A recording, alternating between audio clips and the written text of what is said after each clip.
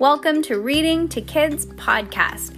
I'm your host, Jenna. And I'm your host, Peyton. And we're here to read to you or with you. We know that sometimes moms and dads don't always have the time or the motivation to read to their kids each night, and we know how important it is. So, on those nights that you're not in the mood, we're going to do it for you. Can't wait to read with you. Good job, Peyton. High five.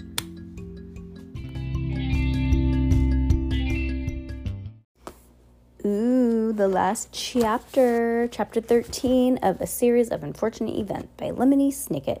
The book, The 10th, The Slippery Slope.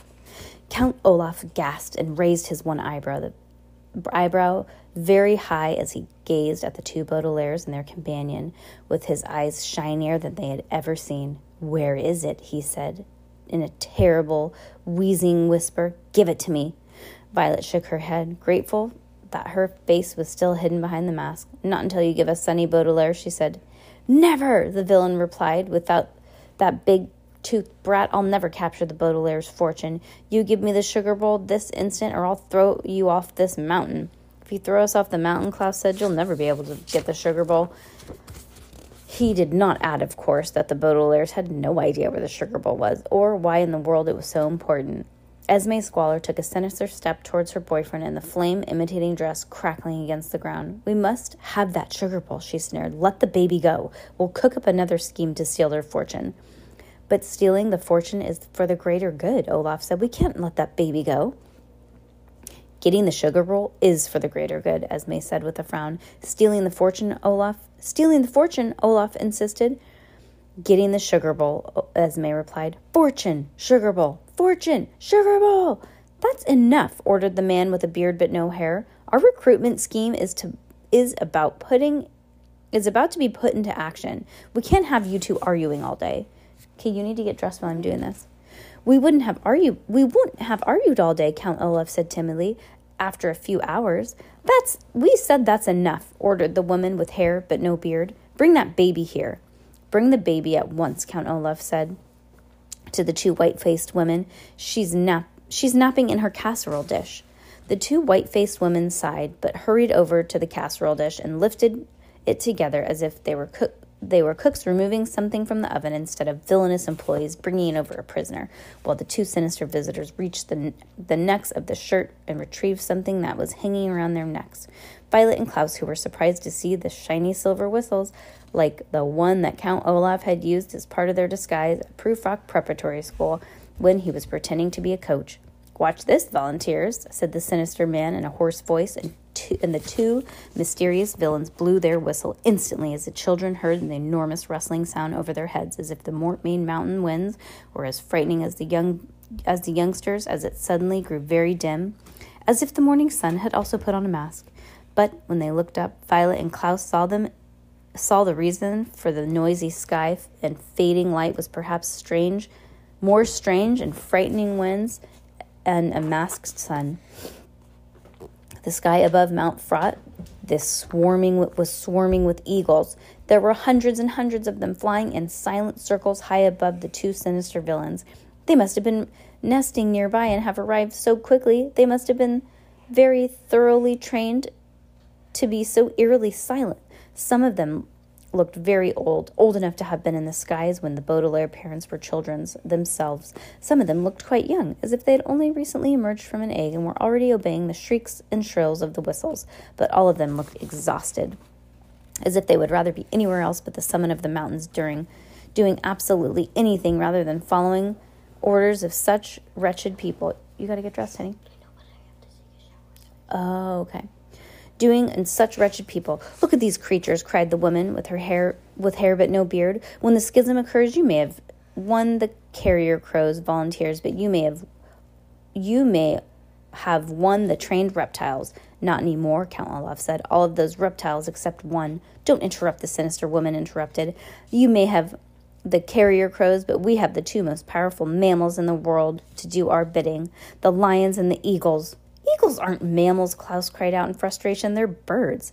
"They're slaves," said the man with the beard with no hair, and the villains reached into their pockets of their suits and drew out two long, wicked-looking whips. Violet and Klaus could see at once that they were similar that they were similar to the whip that Olaf had used when bossing around the lions at Caligari Carnival. The matching sinister sneers of the two mysterious villains cracked their whips in the air, and the four eagles swooped down from the sky, landing in a strange thick pad that the villains had on their shoulders. "These beasts will do anything that we tell them to do," the woman said, "and today they're going to help us with their greatest triumph," she said. She uncurled the whip and gestured to the ground around her, and the children noticed for the first time an enormous net on the ground spread out over the entire peak, just stopping at the fork-assisted climbing shoes. "On my signal, these eagles will lift up the net and carry it into the sky, capturing a group of young people who think they're here to celebrate false spring." "The Snow Scouts?" Violet said in astonishment. "We'll capture every one of those uniformed brats, and the villainous man bragged, and each one of them will be offered an exciting opportunity to join us." "They'll never join you," Klaus said. "Of course they will," the sinister woman said in her deep, deep voice. "They're either recruited or they'll be prisoners. And one thing's for certain, they'll burn down every single one of their parents' homes." Oh my gosh. The two Baudelaires shuddered and even looked at Count Olaf. Even Count Olaf looked a bit uneasy. Of course, he said quickly. "The main reason we're all doing this is to get our hands on those fortunes." "Of course," Esme said with a nervous snicker. "We'll have the Spatz fortunes and the Kornbluth fortune and the Winnipeg fortune and many others. I'll be able to afford that penthouse apartment, every single building that isn't on fire." "Once you tell us where the sugar bowl is," said the man with the beard but no hair, "you can leave the volunteers and take your baby friend with you." "But you wouldn't rather join us?" "No, thank you," Quigley said. "We're not interested." "It doesn't matter if you're interested or not," said the woman with hair but no beard. "Look around you, you're hopelessly outnumbered. Wherever we go, we find new comrades who are eager to assist in our work." "We have comrades too," Violet said bravely. As we rescue Sunny, we're going to meet up with the other volunteers at the last safe place and tell them about your horrible scheme." "Oh, it's too late for that, volunteers," Count Olaf said in triumph. "Here comes my new recruit." With a horrible laugh, the villains pointed in the direction of the rocky path, and the elder Baudelaires could see that the covered casserole dish still held by the white-faced women, the arrival of the uniformed Snow Scouts walking into two neat lines, more like eggs in a carton than young people on a hike. Apparently, the scouts had realized that the enormous snow gnats were absent from this part of the Mortmain Mountain, and had removed their masks so that Violet and Klaus could instantly spot Carmelita Spatz standing in the front of the lines with a tiara on her head. Tiara is a word here which means small crown given to a nasty little girl for no good reason. And a large smirk on her face beside her at the top of the line stood Bruce, holding the spring pole in one hand and a big cigar in the other. There was something about the face of Violet and Klaus that was familiar, but they were too concerned about the villainous recruitment plan to give it too much thought. "What are you cake sniffers doing here?" demanded Carmelita Spatz in an obnoxious voice the two siblings found very equally familiar.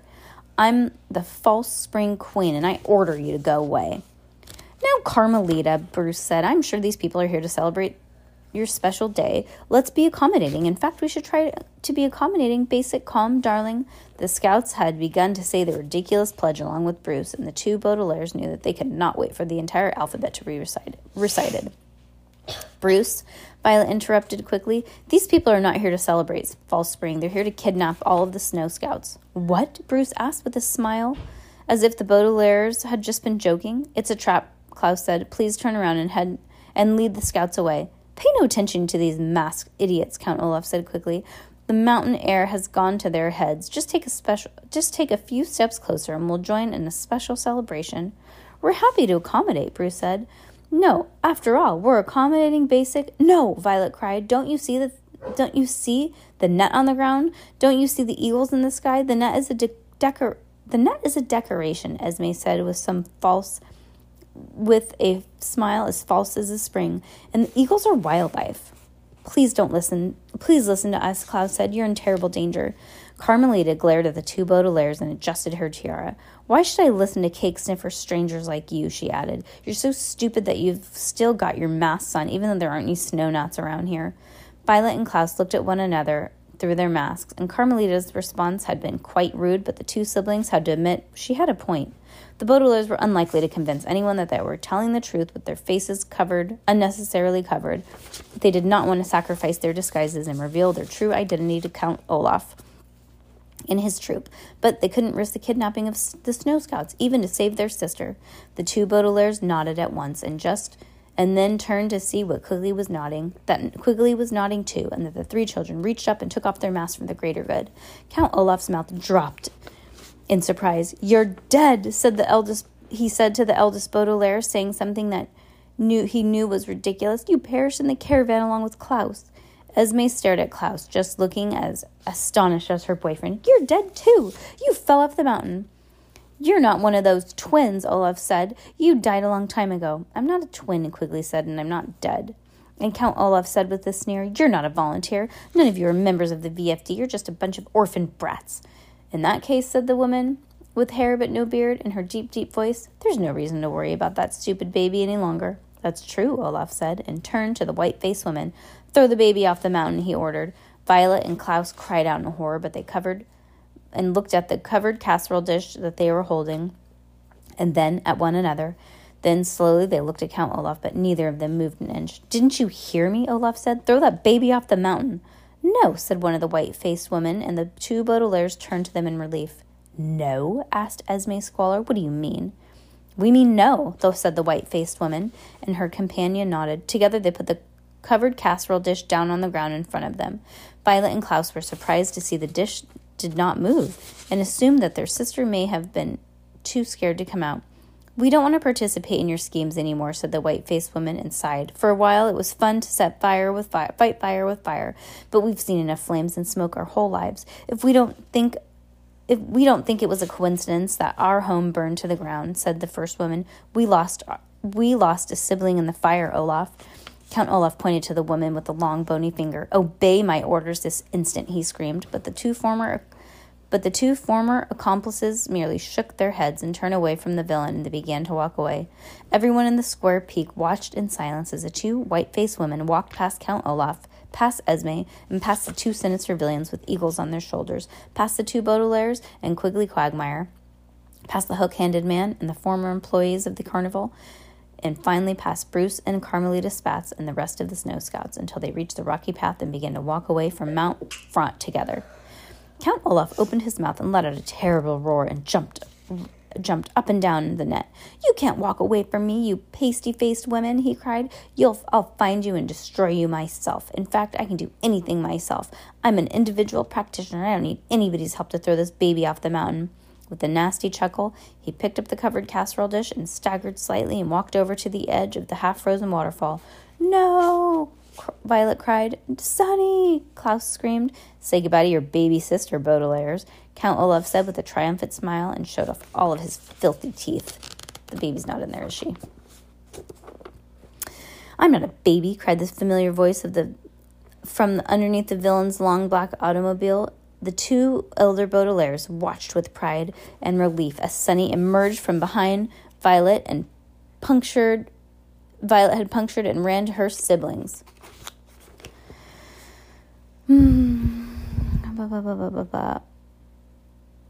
Ran to her siblings. Why? How do I keep losing my spot?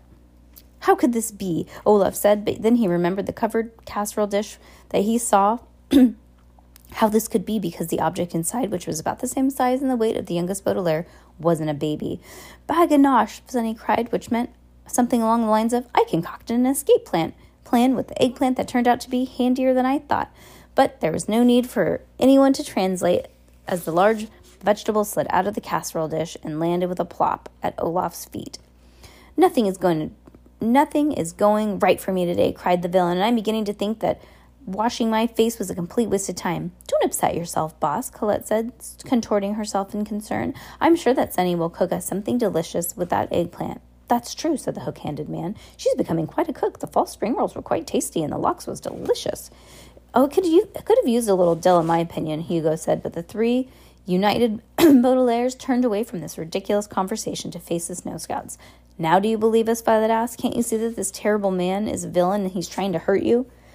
"Don't you remember us?" Klaus said to Carmelita Spatz. "Count Olaf had a terrible scheme at Prufrock Prep, and he has a terrible scheme now." "Of course I remember you," Carmelita said. "You're those cake-sniffer orphans who used Vice Principal Nero who caused him all that trouble. And now you're trying to ruin my very special day. Give me that spring pole, Uncle Bruce."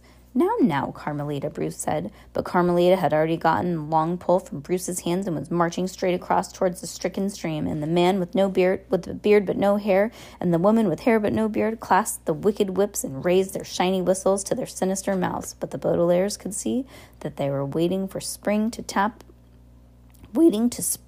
spring their trap until the rest of the scouts stepped forward, so that they would be inside the net with the eagles and the eagles would lift him from the ground. I crown myself false spring queen, Carmelita announced, and when she was at the very edge of Mount Fraught with a nasty laugh of triumph, she elbowed the Baudelaires aside and dove off the spring pole into the frozen half-top of the waterfall. There was a slow, loud, shuddering sound, and the Baudelaires looked down at the slope and saw that the enormous crack was slowly making its way down the center of the waterfall, the pole and the two tributes of the stricken stream. Baudelaires gasped in horror. Although it was only the ice that was crackling, it looked as if the mountain were beginning to split in half, and soon an enormous schism would divide the entire world. "What are you looking at?" Carmelita asked scornfully. "Everybody's supposed to be doing a dance in my honor." "That's right," Count Olaf said. "Why doesn't everybody step forward into a dance of honor in honoring this little girl?" "Sounds good to me," Kevin said, leading his fellow employees into the net.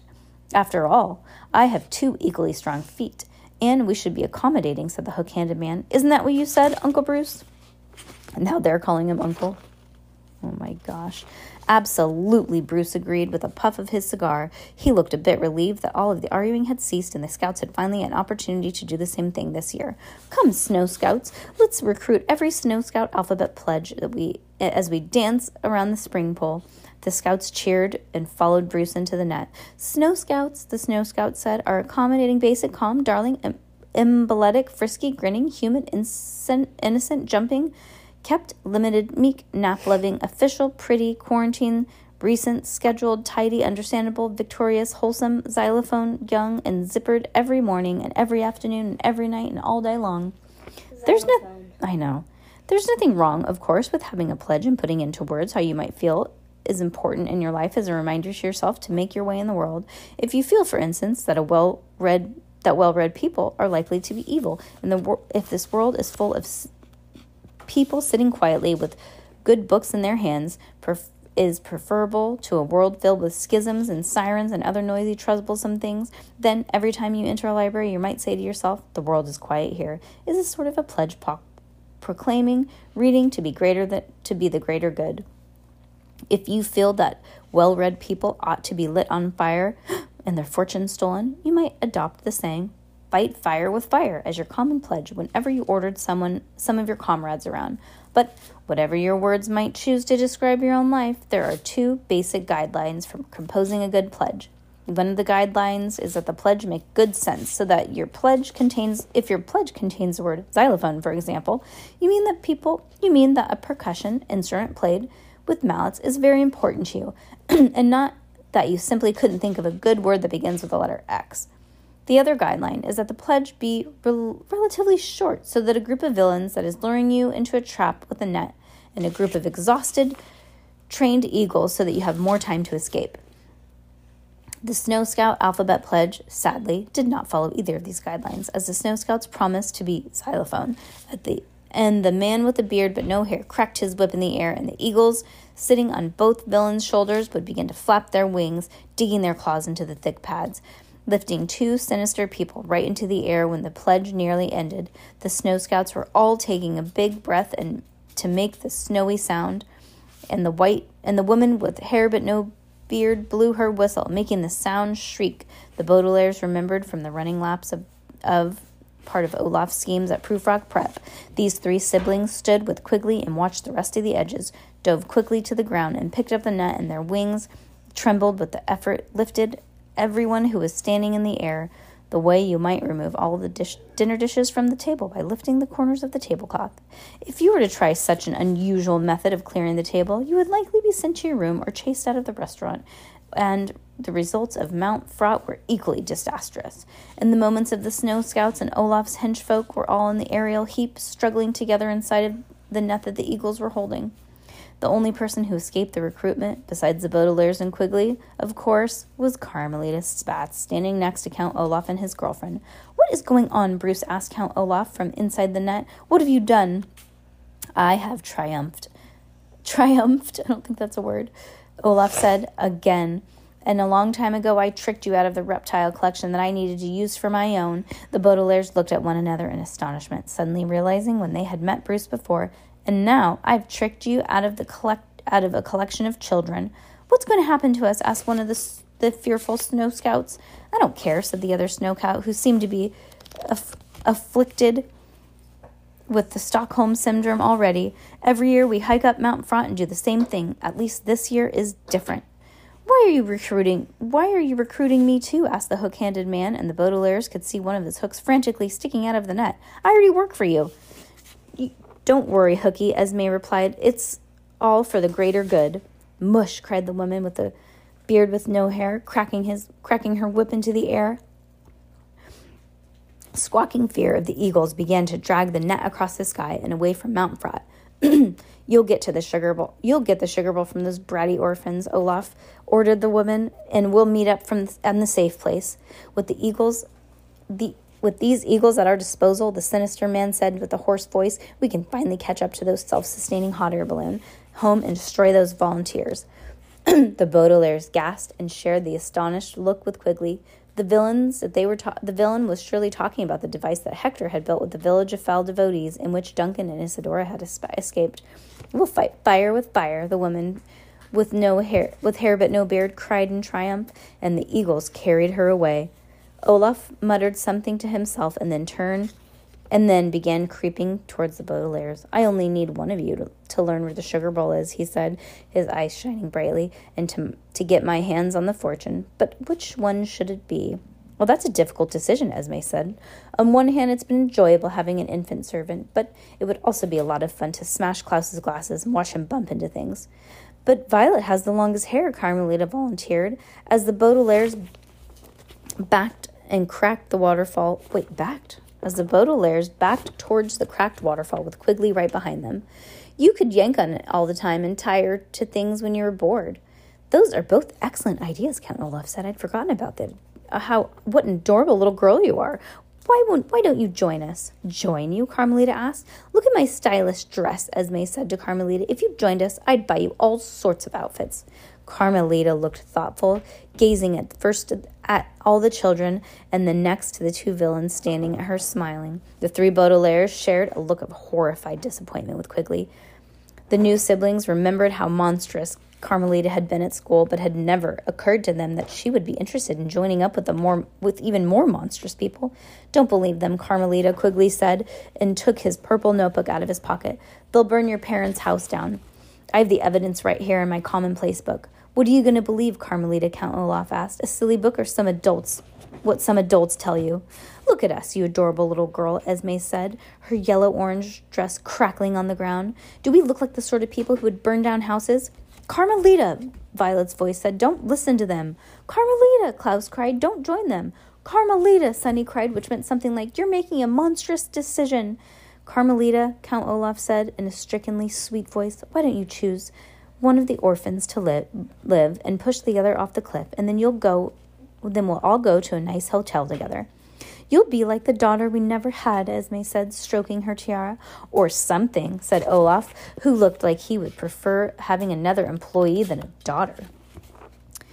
Carmelita glanced once more at the Baudelaires and then smiled at the two villains. "Do you really think I'm adorable?" she asked. "I think you're adorable, beautiful, cute, dainty, eye-pleasing, flawless, gorgeous, harmonious, impeccable, jaw-dropping, adorable, keen, luscious, magnificent, nifty, oblivious, adorable, photogenic, quite adorable, ravishing, splendid, thin, undeformed, very adorable, well-proportioned, xylophone, yummy, and zestfully adorable," Esme pledged. Yummy. I know. "And every morning, every afternoon, every night, and all day long." "Don't listen to her," Quigley pleaded. "A person can't be xylophone." "I don't care," Carmelita said. "I'm going to push these cake sniffers off the mountain and start an exciting, fashionable new life." The Baudelaires took a step towards A step back, and Quigley followed, giving the children a panicked look. Above them, they could hear the squawking of the eagles as they took the villains' new recruits further and further away. Behind them, they could feel the four drafts of the valley, where the headquarters had been destroyed by the people the children's parents had devoted their lives to stopping. Violet reached in her pocket for her ribbon, trying to... Bless you. Thank you. Imagine what she could invent so that she could get them towards their fellow volunteers in a safe place. Her fingers brushed against this bread knife that she wondered if she could remove the weapons from her pocket and use it to threaten villains with violence, or whether this too would make her villainous as the man who was staring at her now. Poor Baudelaire, Count Olaf said mockingly. You might as well give up. You're hopelessly outnumbered. We're not outnumbered, Klaus said. Look there are 4 of us and 3 of you. I counted triple because I'm the false spring queen, said Carmelita, and you are outnumbered. Cake sniffers. This, of course, was more utter nonsense from the mouth of this cruel girl. But even if it weren't nonsense, it doesn't always matter if one is outnumbered or not. When Violet and Klaus were hiking towards the Valley of Four Drafts, for instance, they were outnumbered by the swarm of snow gnats, but they managed to find Quigley Quagmire, climb up the vertical flame diversion to the headquarters, and find the message hidden in the refrigerator.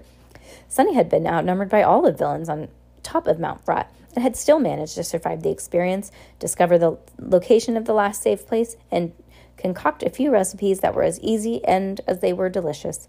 And the members of VFD always had been outnumbered because the number of greedy, wicked people always seems to be increasing, while more and more libraries go up in smoke. But the volunteers have managed to endure a word here which means meet in secret, communicate in code, and gather crucial information of the evidence to foil the schemes of their enemies.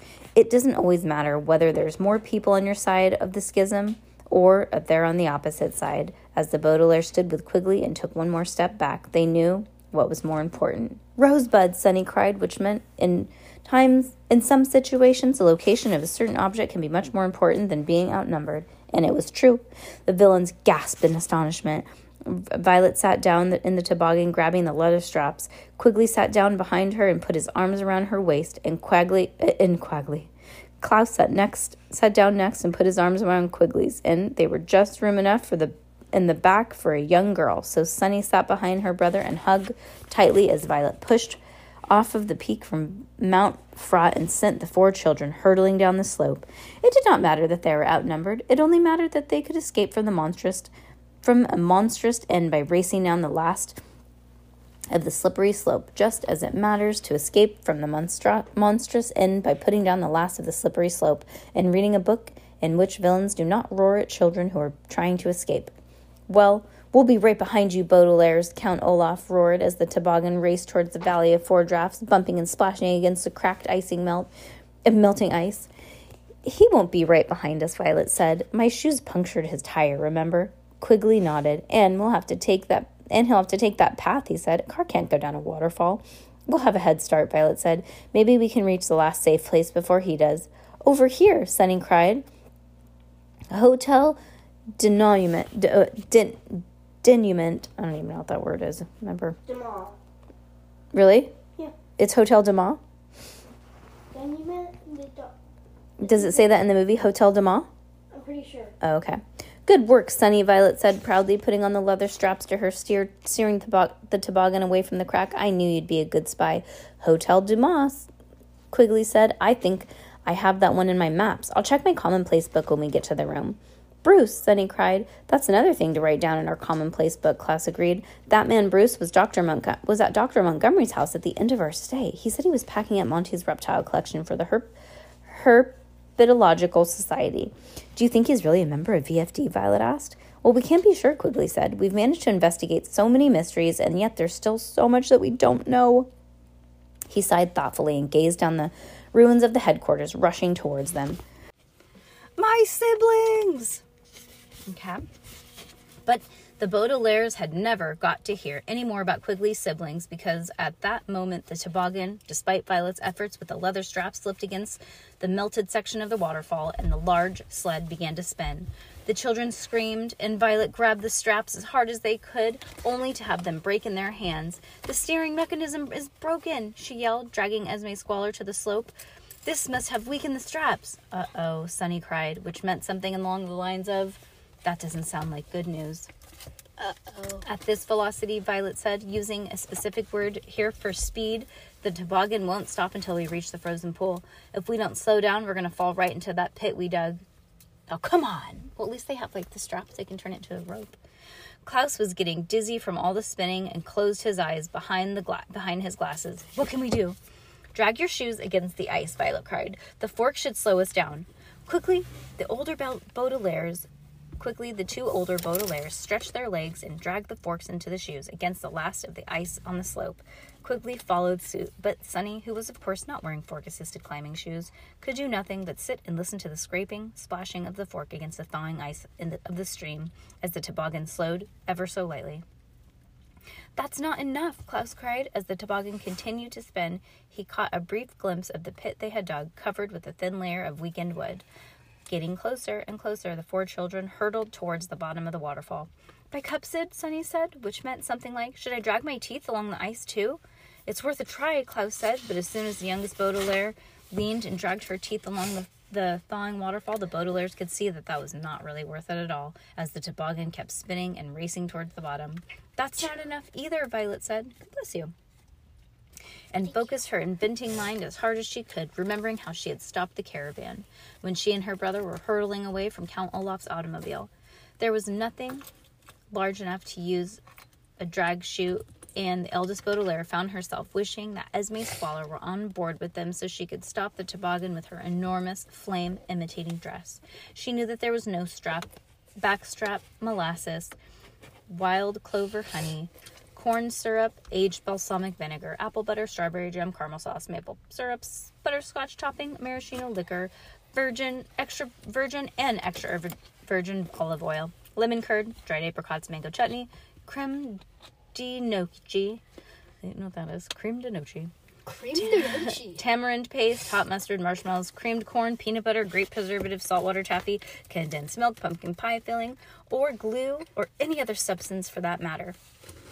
She then remembered the small table that she had used to drag on the ground behind the caravan, and then she reached into her pocket, and she knew what she could do. "Hang on!" Violet cried, but she did not hang on herself. Dropping the broken straps of the toboggan, she grabbed the long bread knife and took it out of her pocket at last. It had only been several days, but it felt like a very long time since she had taken the knife from the caravan, and it seemed that every few minutes she had felt its jagged blade in her pocket as she tried to defeat the villains high above her, without becoming a villain herself. But now, at last, there was something that she could do with the knife that might save them all, without hurting anyone. Gritting her teeth, Violet leaned out of the spinning toboggan and thrust the knife as hard as she could into the ice of the slippery slope. The tip of the blade hit the crack caused by Carmelita's spring pole, and then the entire knife sank into the slope just as the toboggan reached the bottom. There was a sound of likes of which Baudelaire had never heard, like a combination of enormous window shattering and the deep booming sound of someone firing a cannon. The knife had widened the crack, and in one tremendous crash, the last of the ice fell to pieces, and the forks, sunlight, teeth, and tobogganing finally took their toll on the waterfall. In one enormous whoosh, the water of the stricken stream came rushing down the slope, and in a moment the Baudelaires were no longer in a frozen pool at the bottom of a strange curve of ice, but simply at the bottom of a rushing waterfall with gallons and gallons of water pouring down on them. The orphans had just enough time to take a deep breath before the toboggan was forced underwater, and the three siblings hung on tight, but the oldest Baudelaire felt a pair of hands slip from her waist when the wooden toboggan bobbed under the surface, and she called out the name of her lost friend. "Violet!" she screamed. Put it down, because I'm going to drive you around. Quigley, she screamed. "Violet!" The Baudelaire heard the triplet's voice as the toboggan began to float down one of the tributaries. Klaus pointed, and through the rush of the waterfall, the child could see the glimpse of their friend. He had managed to grab onto one piece of wood and from the ruins of the headquarters, something that looked a bit like a banister, such as one might need to walk up a narrow staircase leading them to an astronomical observatory. The rush of water was dragging the wood and quickly down the opposite tributary of the stricken stream. "Quigley!" Violet screamed again. "Violet!" Quigley shouted over the roar of the water. The siblings could see that he had removed his commonplace book from his pocket and was desperately waving it at them. Wait for me, at..." But the Baudelaires heard no more from the stricken stream, and in a sudden of thaw from the arrival of fall spring, whisked the banister of the toboggan away from one another and down the two separate tributaries. The sibling had one last glimpse of the notebook's dark purple cover before Quigley rushed around the twist of the stream, and the Baudelaires rushed around another, and the triplet was gone from their sight. "Quigley!" Violet called one more time, and her tears sprung in her eyes. "He's alive," Klaus said, and held Violet's shoulder to help her balance the bobbing toboggan. She could not tell if the middle Baudelaire was crying too, or if his face was just wet from the waterfall. "He's alive, and that's the important thing."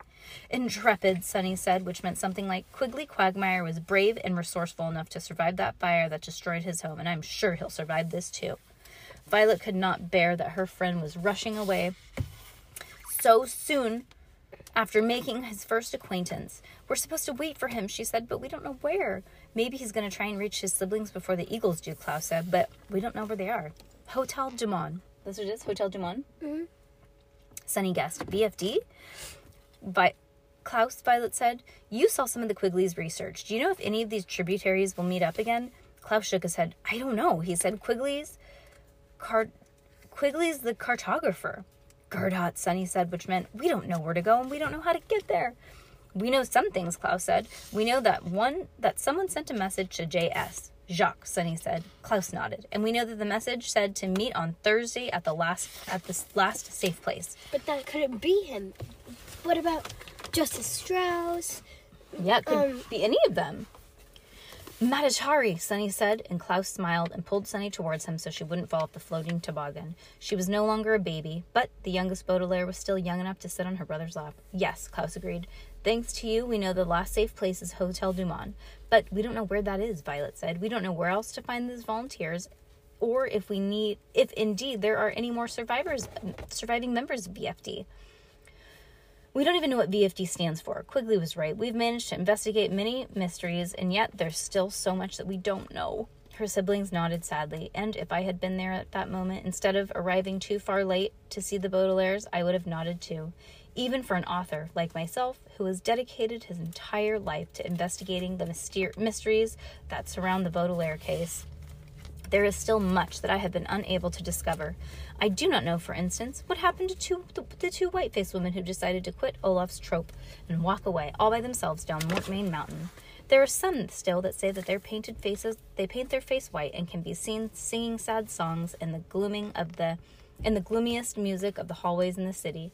There are some who say that they live together in the hinterlands, attempting to grow rhubarb in the dry and barren ground, and there are those who say that they did not survive the trip down from Mount Fraught, and that their bones can be found in one of the many caves of the odd square peaks. But although I have sat through this song after dreary song, I have tasted some of the worst rhubarb in my life, and brought bone after bone of skeletons to expert, and she has told me that I was making her life so miserable that I should never return.